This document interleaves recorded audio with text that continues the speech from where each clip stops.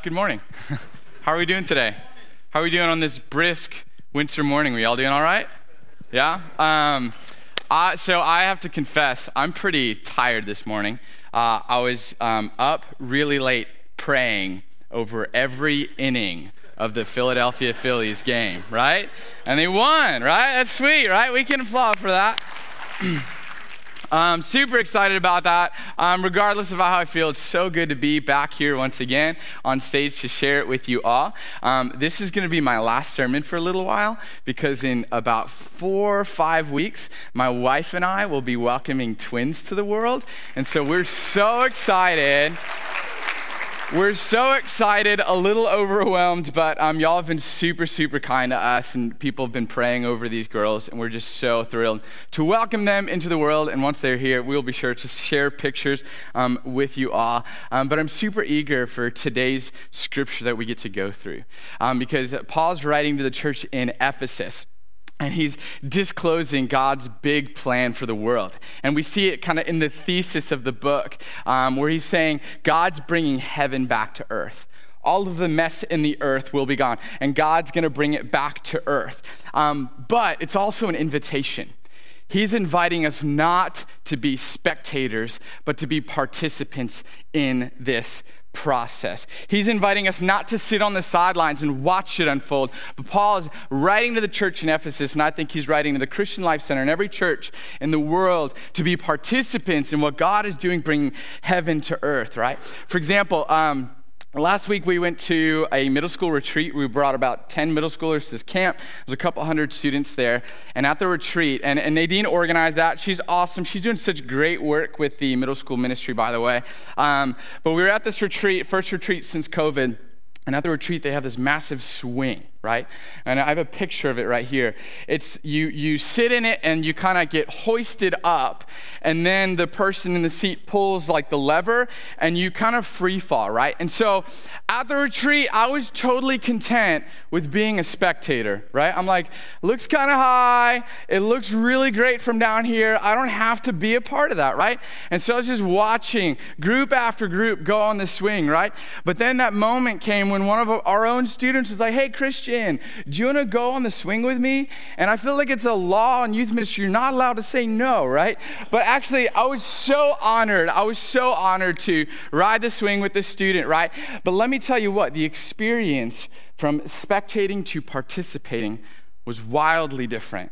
It was totally different. In fact, we have a little video that we're going to show you of what this was like.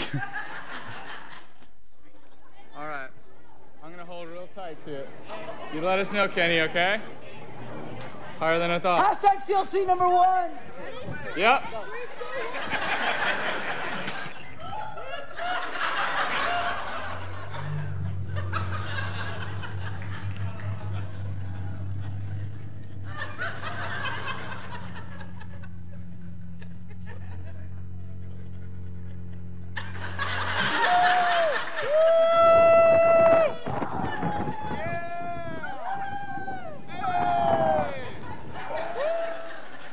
I don't know if you noticed it in my face. It went from like fear to like joy, right?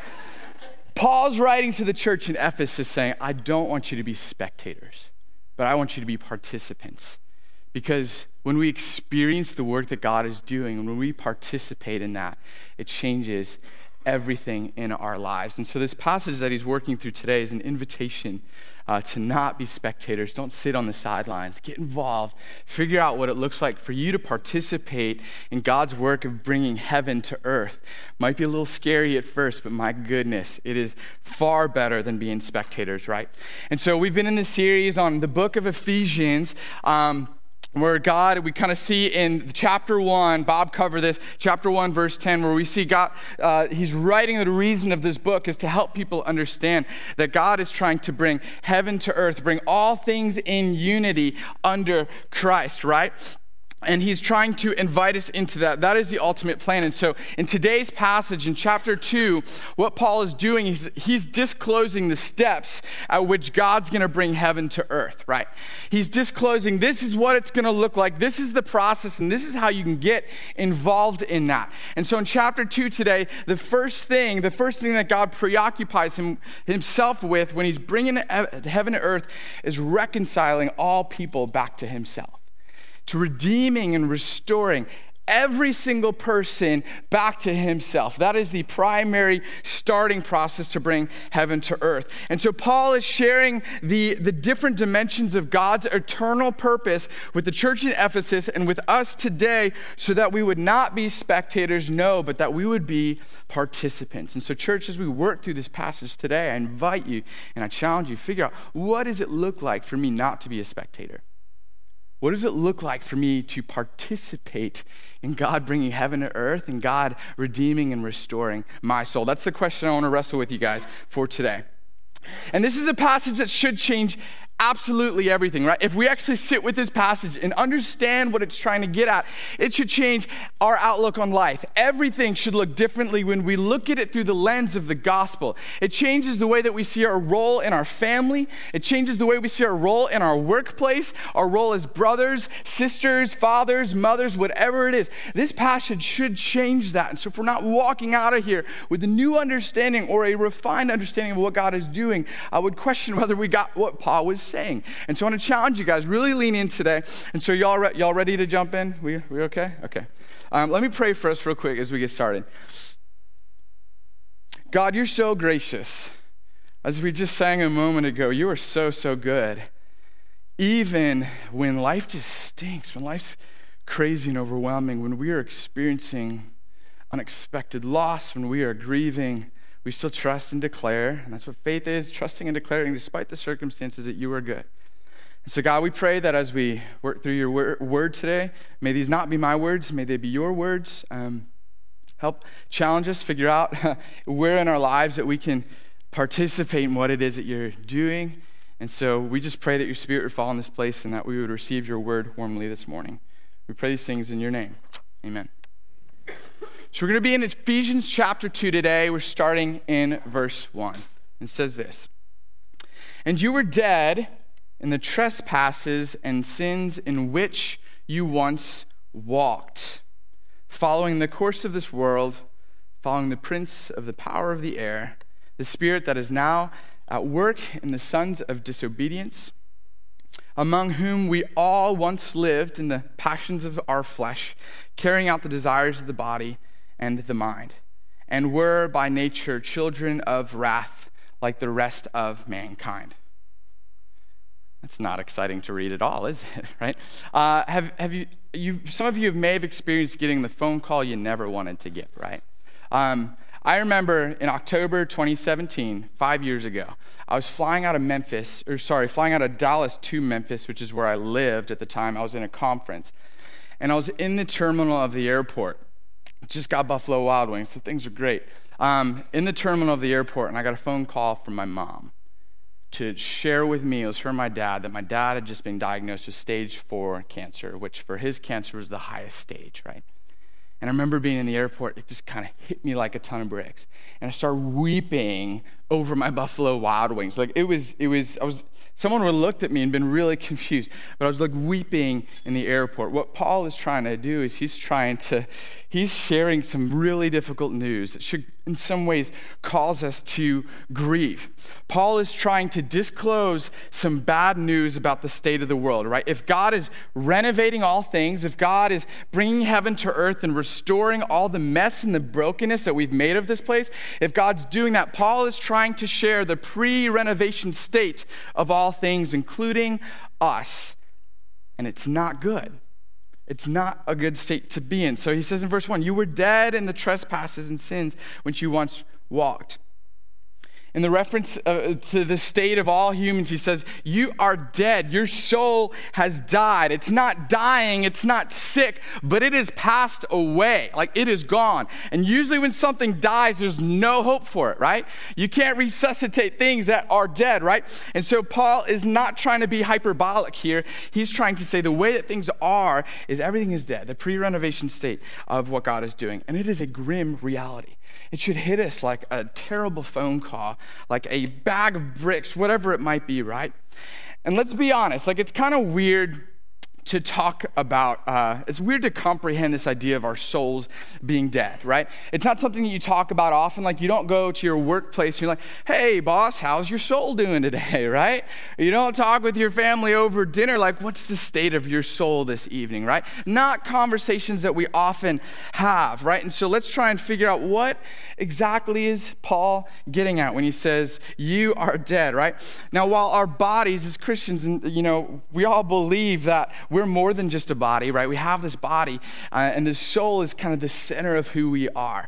It is the seat of decision making in our life. It's the very portion of us that lasts well beyond our bodies here, right? This is kind of a theological framework for what we believe the soul is, right?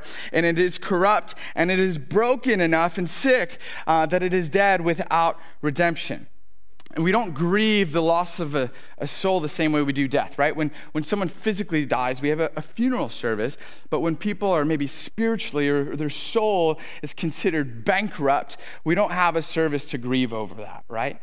And so it's kind of hard to figure out what is Paul getting at here, because he's kind of hitting on something that, especially in 21st century America, we just don't talk about that often, right? And so he's saying your soul is dead.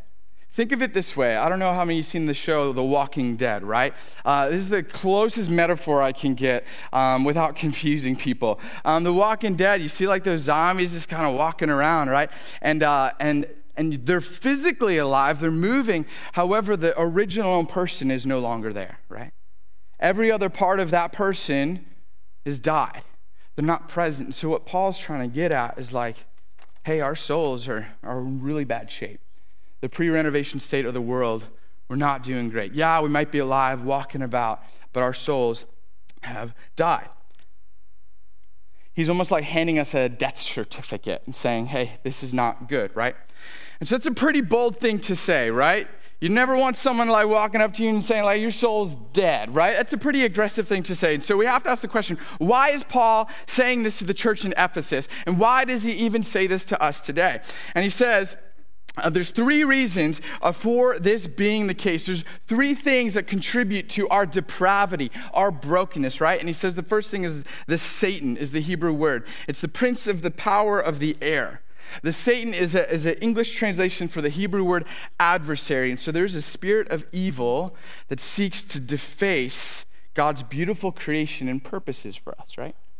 There's an evil spirit that seeks to unwind everything that started in the Garden of Eden and everything today. It tries to undo the beauty of what God is trying to do, right? That's the first thing. The second thing is the world, right? The environment is plagued by broken and selfish inclinations that we call sin.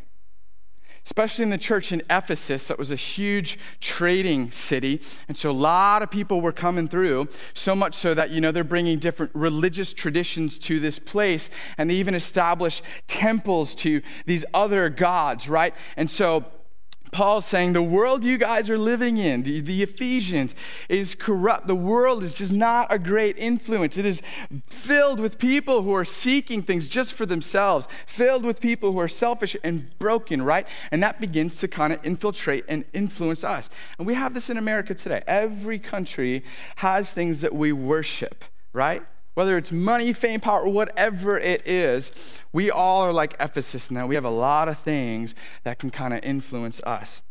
And then the third thing that he references is our own fallenness. We are prone to live in ways that unwind and inhibit our ability to be fully human in the way that God's called us to, right? We live in ways that undo what God has in store for our life. We settle, right? We are broken. We're broken not in just the things that we do, but even the things that we leave undone, right? We could create harm, but then we could not speak up when there is harm, right? We're just so broken through and through, right? And so our subscribing to any of these things results in sin, which is kind of like a word churches use to describe kind of the state of where we're at. And sin basically means missing the mark. You've heard this before. It's an archery term, and when you miss it, that is sin, right? I've heard it said that sin is our making ourselves God, right? We don't want anything to do with God, so we worship everything that we want to do. And let's be honest, we're not really good at doing that, right? Sin, I've heard it said this way, sin is kind of our just giving the finger to God and saying, I'm not doing anything that's part of your plan. I would rather be my own God, right? And so that's what sin is, right? And Paul is trying to convey that we've subscribed to a way of being that is incomplete, it is inhumane and incompatible with the way of Jesus, the way of a full life. It's not an exciting passage, is it, right? And we've seen great evidence for this. And you could be a Christian, or you don't even have to be a Christian to see the evidence of the broken world that we live in, right? Earlier this week, there was a mass shooting in Thailand, in a preschool, right? We have an ongoing war in Ukraine where people are dying because some people are interested in power and control, right?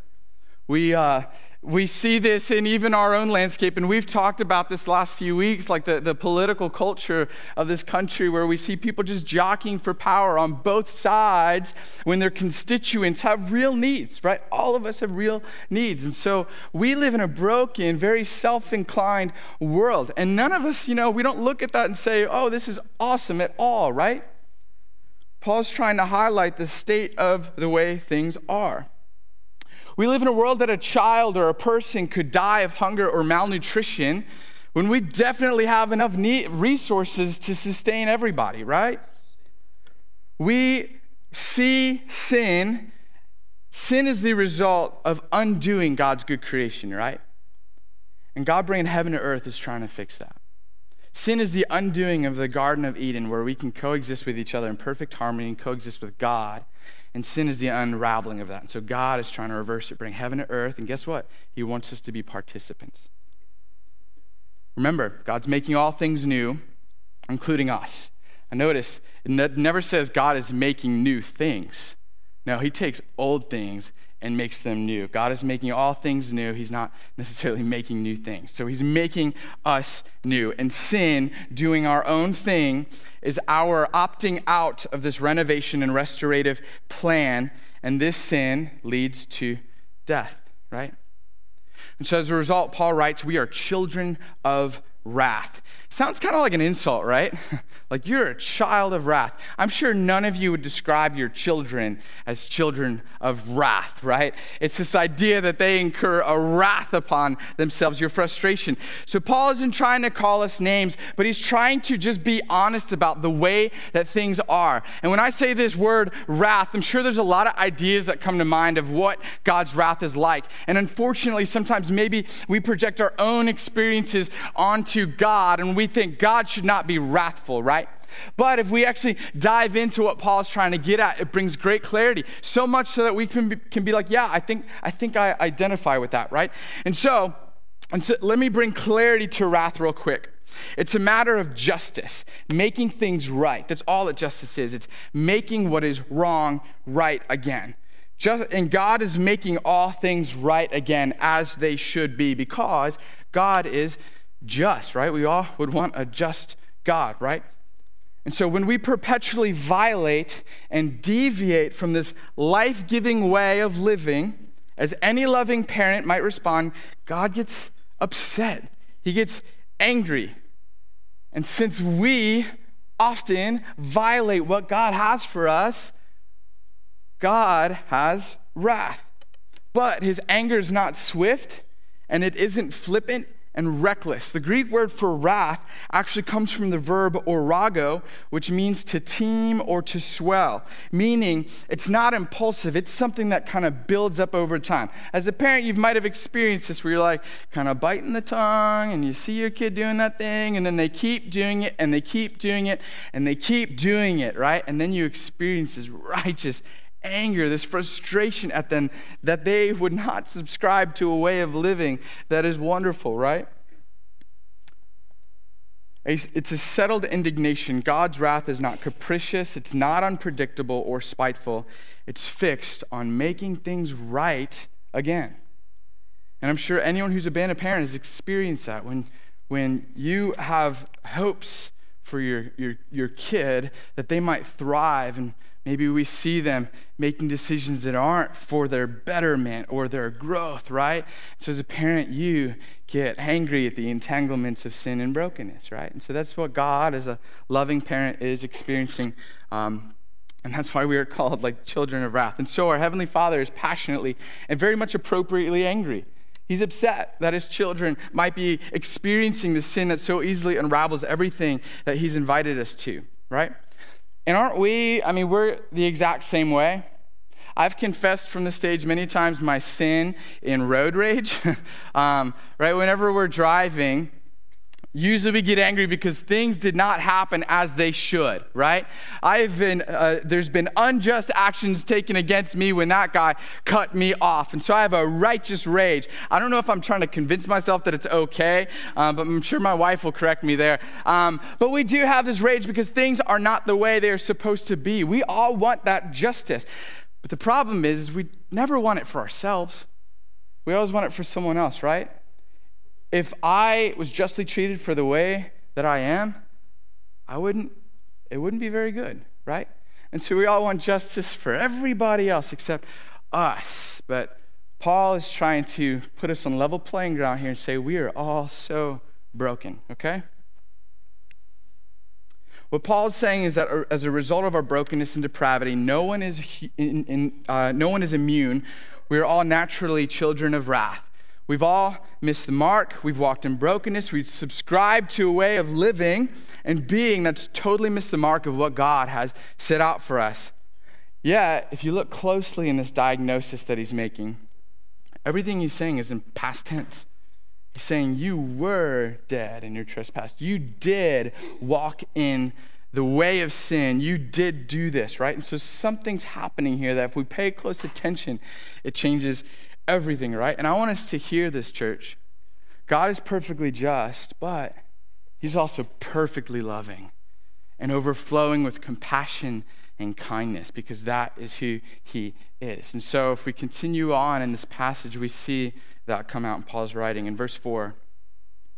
But God, being rich in mercy, because of the great love with which he's loved us, even when we were dead in our trespasses, made us alive together with Christ.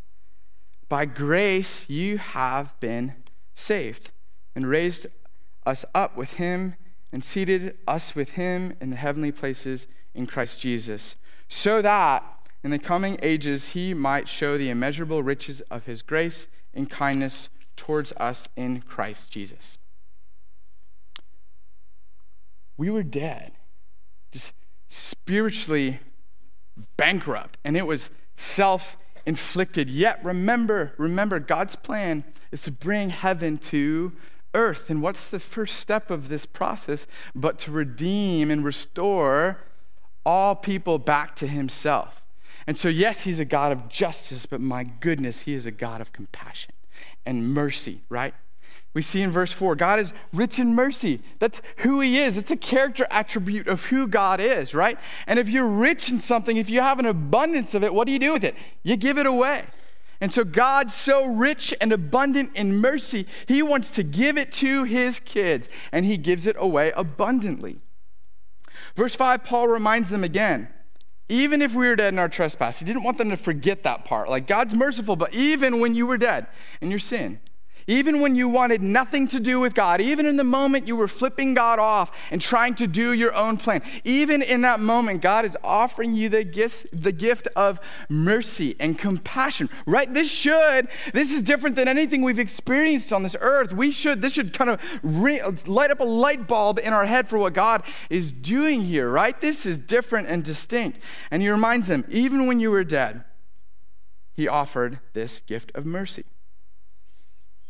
God has great compassion, And he calls us beloved and offers us the gift of mercy and grace. And he offers this to every person, every community, everyone, right? I think it's always important to distinguish between mercy and grace. We hear these words a lot. Mercy is our not getting what we deserve, right? It's kind of like in grade school, if someone was holding your arm behind your back, you say, uncle, or like mercy, right? Even though that was kind of a bullying situation, you didn't deserve it. But anyway, that's where that metaphor falls short. Mercy is God not giving us what we deserve, which, if he's a just God, we probably deserve wrath. We've all made decisions that were very selfish, and we've created pain, and we've participated in the undoing of God's beautiful creation, right? And grace is us getting a gift that we don't deserve, right? It's a gift that we couldn't deserve, even if we tried, right? And so God has mercy.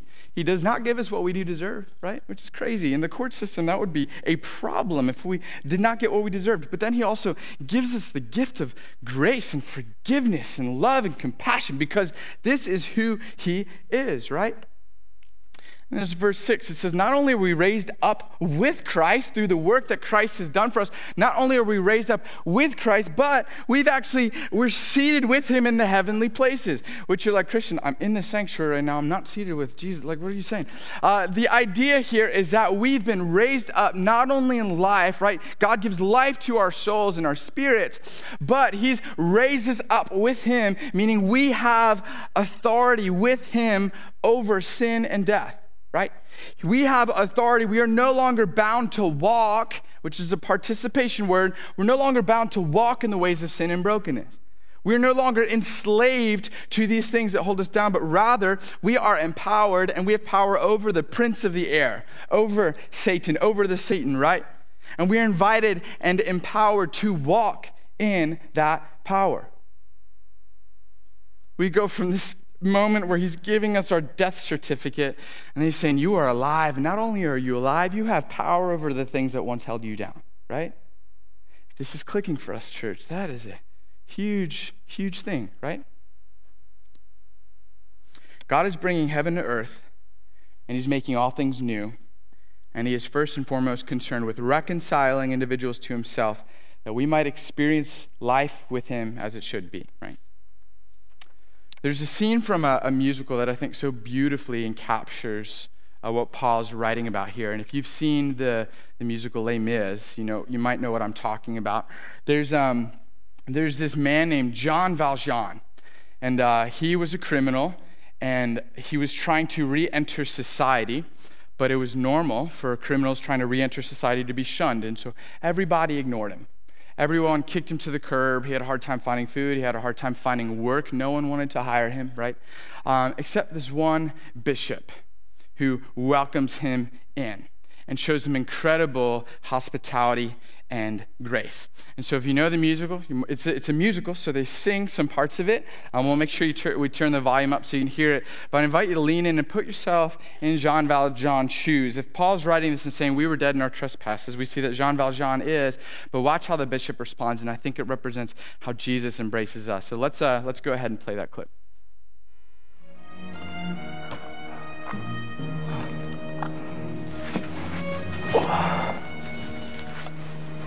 Hey! Come and serve, for you are weary, and the night is cold out here. Though our lives are very humble, what we have to share. There is wine here to revive you. There is bread to make you strong. There's a bed to rest till morning. Rest from pain and rest from wrong.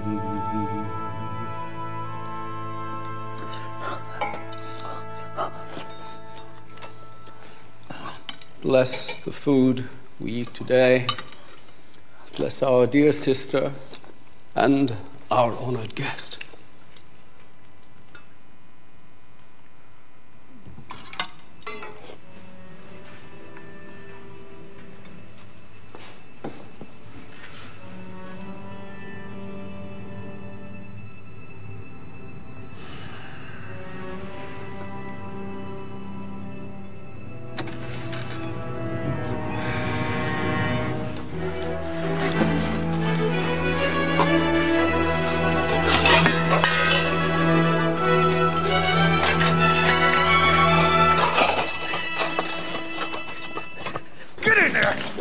Get down! Stay there! Monsignor, we have your silver. We caught this man red-handed. You had the nerve to say you gave him this? That is right. But my friend, you left so early. Surely something slipped your mind. You forgot. I gave these also. Would you leave the best behind?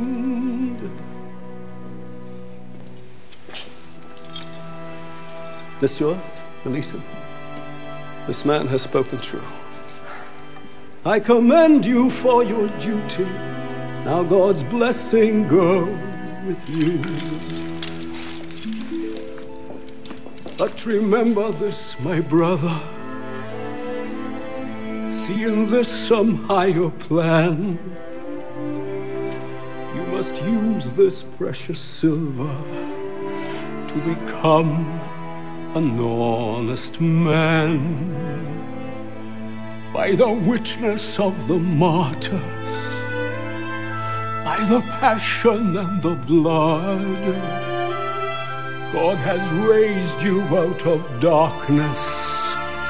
I have saved your soul for God.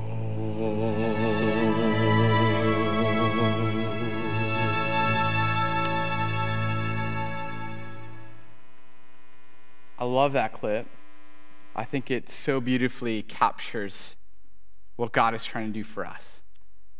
In another version of the same scene, this is what the bishop says. He says, Jean Valjean, my brother, you no longer belong to evil.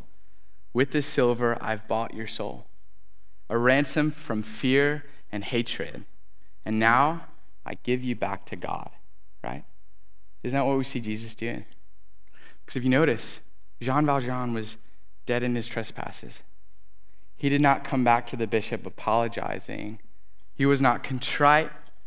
He wasn't saying, I stole the silver, it's yours. No, he made up a lie to protect himself. How often do we do that, right? Yet the bishop in that moment could have been perfectly just. And it would have been perfectly just to send Jean Valjean back to prison. However, that's not what we see. We see a bishop, and hopefully this helps us understand that we have a God who, yes, is perfectly just, but is also perfectly compassionate, who's perfectly kind, and wants to give us grace and mercy, right?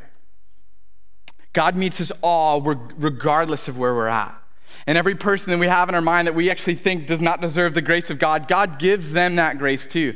God gives them that mercy too. Every community, every individual, regardless of everything, God gives that grace so we could build heaven on earth so that we can undo the grip that hell has on earth, right? Isn't that something we want to participate in? We don't want to be spectators in that, right? It is a love that undoes the grip that hell has on our hearts. And the way that I think of it is Jesus is literally loving the hell right out of us, right? He's loving us so much that it should, if we receive it, it should begin to transform us, the way we think, the way we view the world, the way we participate in anything, right? If we receive this gift, it just has that effect where it transforms us. George Whitefield was a well-known theologian and preacher. In the 1700s, he was preaching a sermon around the gospel when a man was sitting in the congregation and his pocket was lined with rocks, and he was planning to kill George Whitefield after the sermon. And so the sermon ends, and this man walks up to George Whitefield and says these words, I came to hear you with my pocket full of stones to break your head. But your sermon got the better of me and broke my heart. This good news is so profound that it can soften even the most callous of hearts. With Christ, because of the work that Christ has done, is what we believe, right? This is why we gather every week and sing. We are made spiritually alive with a new purpose, a new calling, and an abundant hope. Now, we might ask the question, why would God do this? Why would the bishop do that to Jean Valjean? Why would God look on me with favor? Why is God doing this, right? And I think Paul offers a suggestion in verse 7. It says, so that in the coming ages, he might show the immeasurable riches of his grace and kindness towards us in Christ Jesus.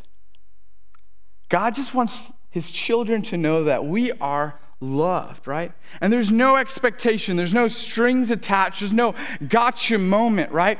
God wants to love us so much that we are transformed, we bring heaven to earth, and we can then coexist with God forever, right? That's God's vision. And when we sin, it is just us saying, I don't want to be a part of that. I want to be my own God. I want to do my own thing. And so in verse 7, Paul's disclosing the reason why God's doing this is that you're his kids and he loves you and he wants to lavish his grace on you forever. What a beautiful picture, right? It's this image that we were returning to the Garden of Eden, where everything was perfect. We existed in perfect harmony with our Creator. And guess what was absent? Death, sin, brokenness, selfishness, right? All of those things did not exist. And so it's about bringing heaven back to earth. That's the image that we get in Scripture, so we could exist in that perfect harmony again. And Paul wraps up his line of thought, starting with verse 8. He says, "For by grace you have been saved through faith. And this is not your own doing. It is the gift of God, not a result of works, so that no one may boast.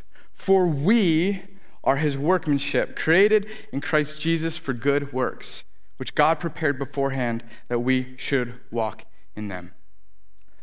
We live in a pretty complicated world where I think our culture does this, and I'm guilty of participating in this way too, where we base our value on what we can do, how we can perform, what check boxes of society we can check off, right? And a lot of times we base our value on just how well or poorly we perform, right? And so we've almost been conditioned to think that if we work hard enough, we will be seen as loved and valued, right? Like, for example, we have job reviews, which they're not a bad thing. It's a tool. But job reviews can help us, our value in this space is dependent on how well we perform, right? For students, I know a lot of y'all are up there. How you doing? Hey. For students, it's grades, right? You are graded on how well you can recite some information or knowledge, right?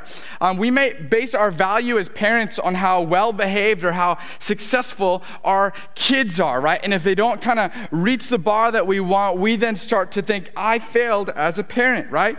Sometimes I base my value as a teacher on how well the sermons go. And if it doesn't go as well as I think, I start to think, man, I don't know if I'm cracked up for this, right? Maybe if we could accumulate a lot of stuff, people would think we are hardworking and successful. If I roll in with a really nice car, have a really nice house, right? Maybe if we go to church, people will think that we are actually better than we are. I'm guilty of that, right? If I can curate a highlight reel on social media and show people how perfect my life is, maybe they will think I'm doing something right. Maybe they might like me. There's a researcher and an author, her name is Brené Brown, and she writes this: when we struggle to believe in our worthiness, we hustle for it, right? When we struggle to believe our value and our worthiness, we start to work really hard for it. And this same practice definitely impacts us and how we think about God, right? If I can make up for all the ways that I've sinned, maybe God will love me more. If I attend church more, God would look favorably on me and my family.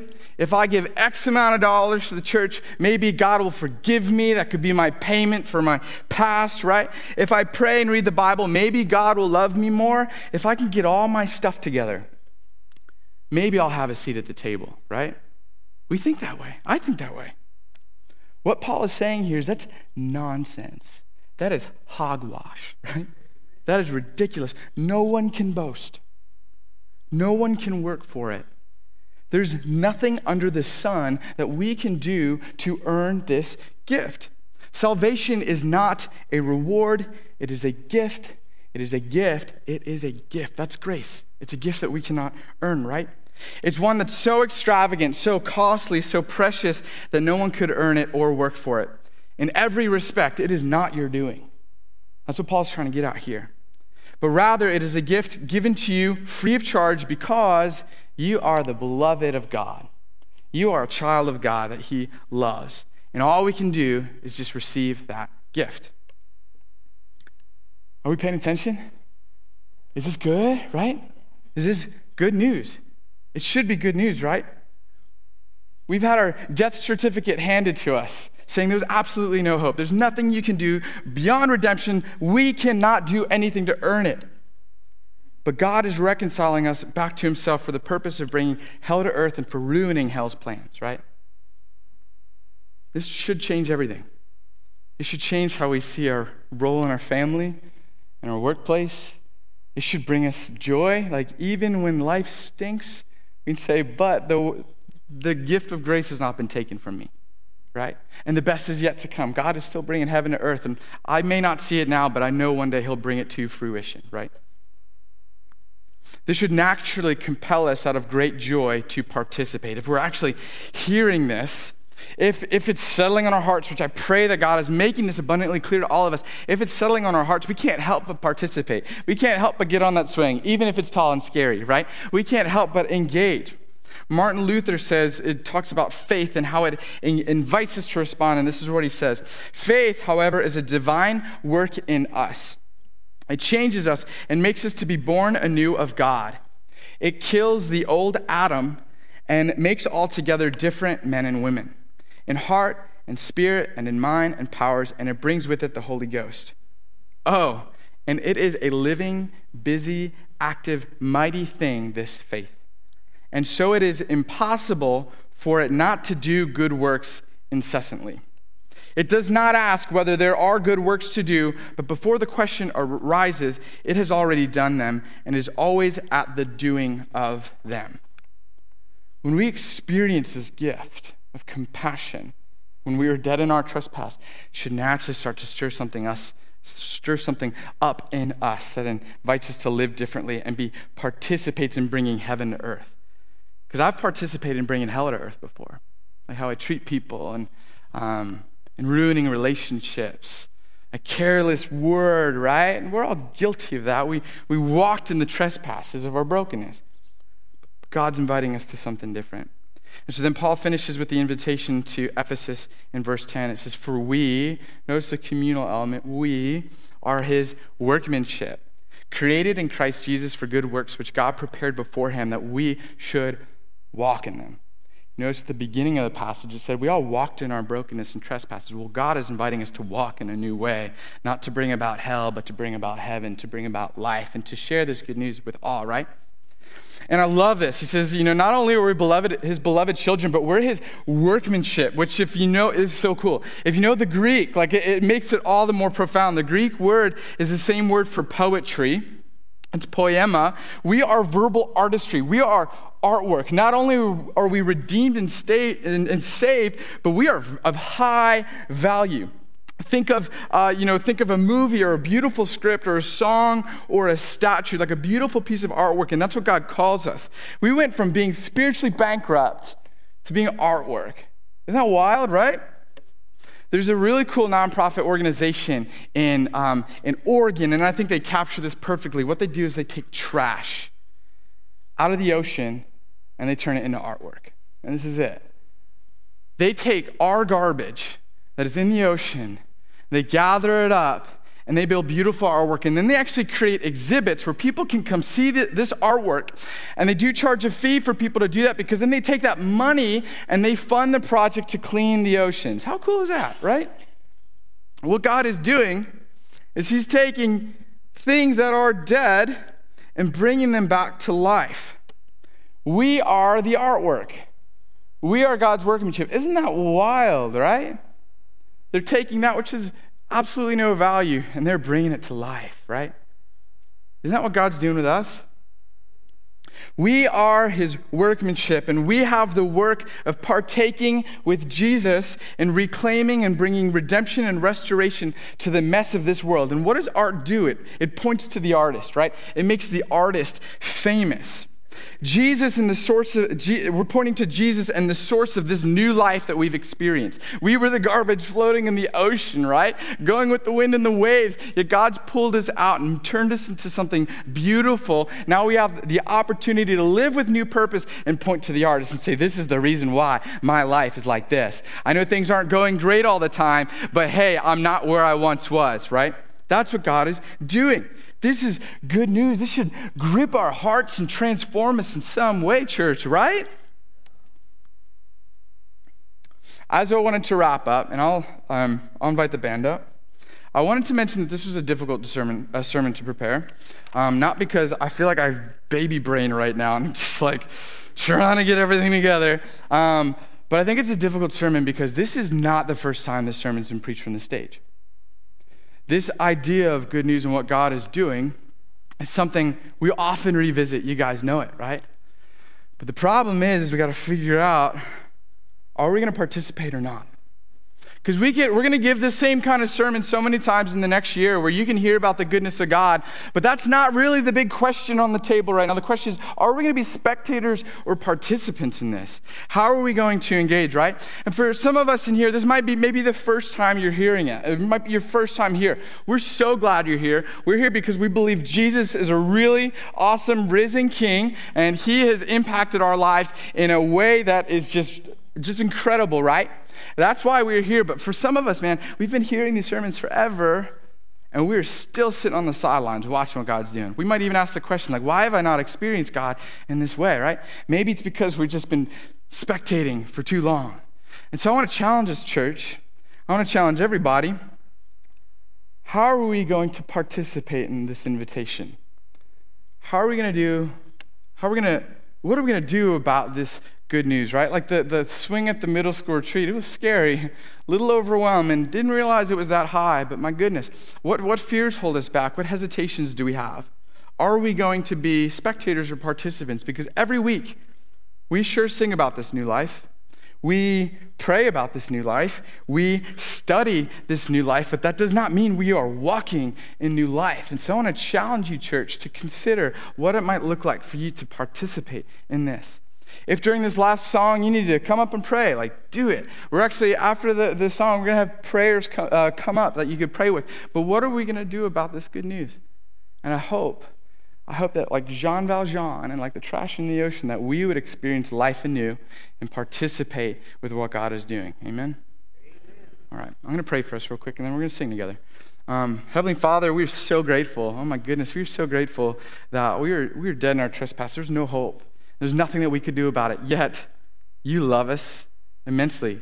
And there's nothing we could do about that. We can't earn it. We can't lose it.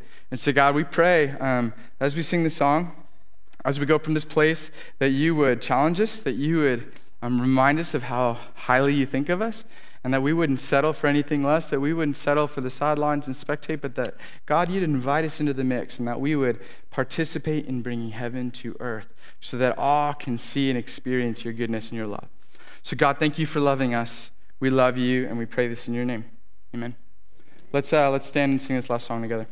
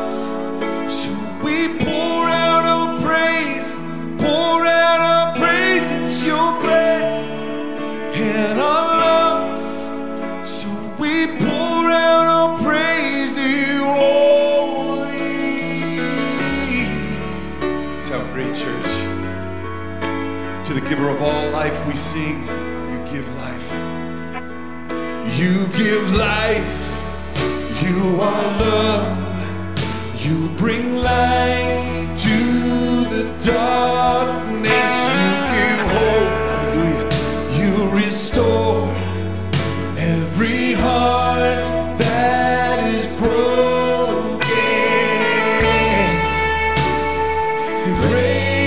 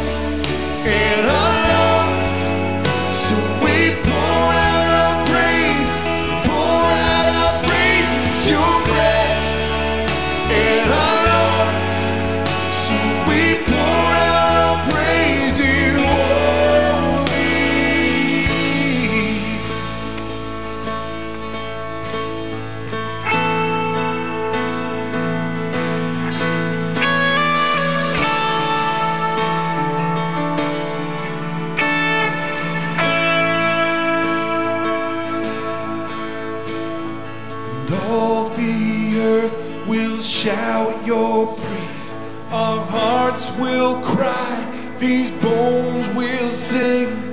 Great are you, Lord.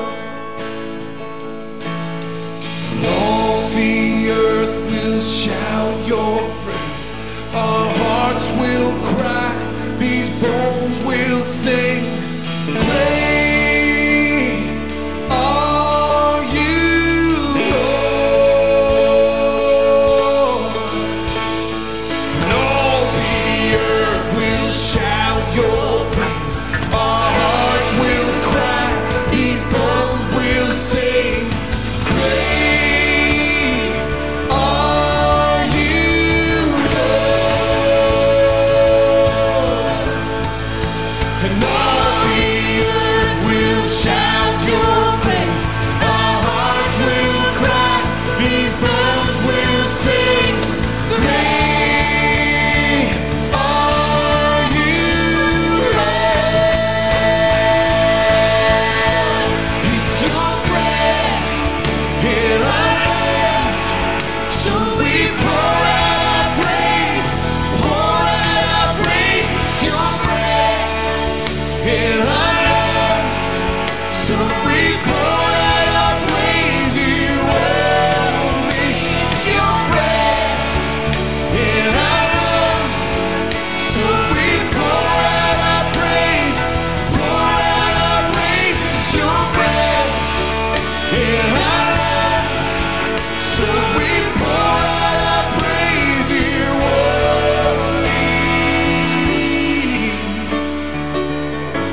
So great are you, Lord.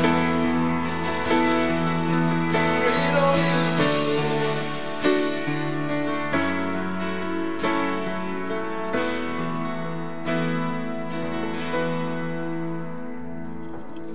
Man, I love that chorus. It's your breath in my lungs.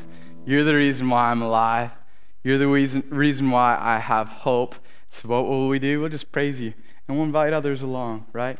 And so we're going to have people, the people praying can come up. We're going to have people, if you need prayer, if you need to reflect on anything, if whatever it might be, like this is your space. But the hope is that we could receive this news and we could celebrate this news and we could bring others along, right? And that we cannot just watch what God's doing, but that we can participate. And so I invite you in the grace, in the mercy, in the justness, and in the compassion of God to go from this place as we participate in bringing heaven to earth. Amen? Amen. We love you guys. Have a great week. We'll see you next week.